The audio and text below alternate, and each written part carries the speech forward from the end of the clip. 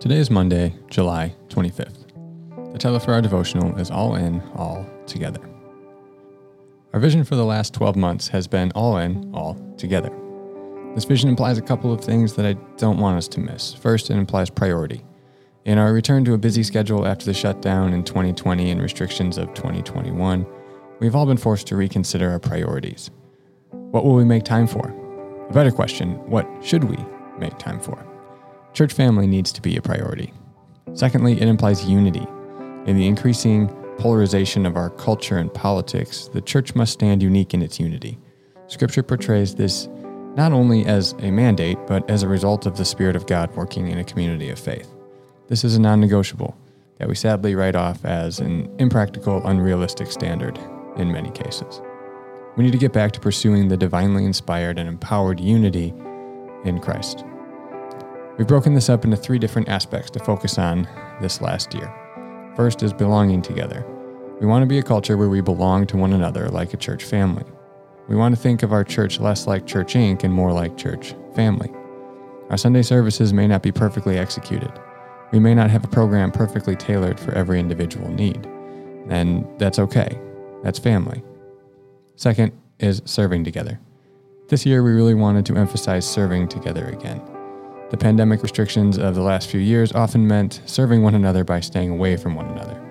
Serve Sunday last week at TLC is an example of how we have been focusing on getting back to serving one another. There are many other examples that happen behind the scenes as well. Making meals for one another, helping each other move, getting together to pray for one another, etc. Third is growing together. This week we're going to focus on growing together in the devotional. A characteristic of any living organism is growth. Your faith is like a living organism. If it is alive, it will grow. If it is not alive, it will not grow.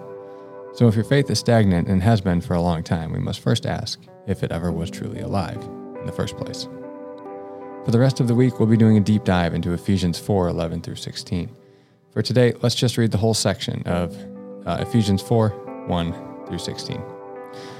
It says this, "As a prisoner for the Lord, then, I urge you to live a life worthy of the calling you have received. Be completely humble and gentle.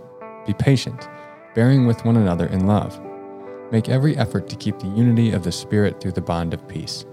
There is one body and one Spirit, just as you were called to one hope when you were called. One Lord, one faith, one baptism, one God and Father of all, who is over all and through all and in all.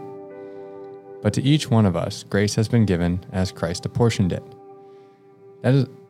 This is why it says, when he ascended on high, he took many captives and gave gifts to his people. What does he ascended mean, except that he also descended to the lower earthly regions? He who descended is the very one who ascended higher than all the heavens in order to fill the whole universe. So Christ himself gave the apostles, the prophets, the evangelists, the pastors and teachers, to equip his people for works of service, so that the body of Christ may be built up, until we all reach unity in the faith and in the knowledge of the Son of God, and become mature, attaining to the whole measure of the fullness of Christ. Then we will no longer be infants, tossed back and forth by the waves, and blown here and there by every wind of teaching, and by the cunning and craftiness of people in their deceitful scheming. Instead, speaking the truth in love, we will grow to become, in every respect, the mature body of him who is the head, that is Christ. From him, the whole body, joined and held together by every supporting ligament, grows and builds itself up in love, as each part does its work."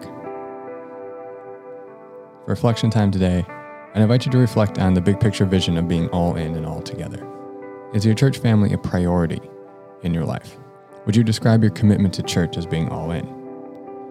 How have you prioritized it in the last year? Are there any specific examples that illustrate church being your priority? Second, are you committed to the unity of the church? And again, how have you demonstrated a commitment to unity in the last year?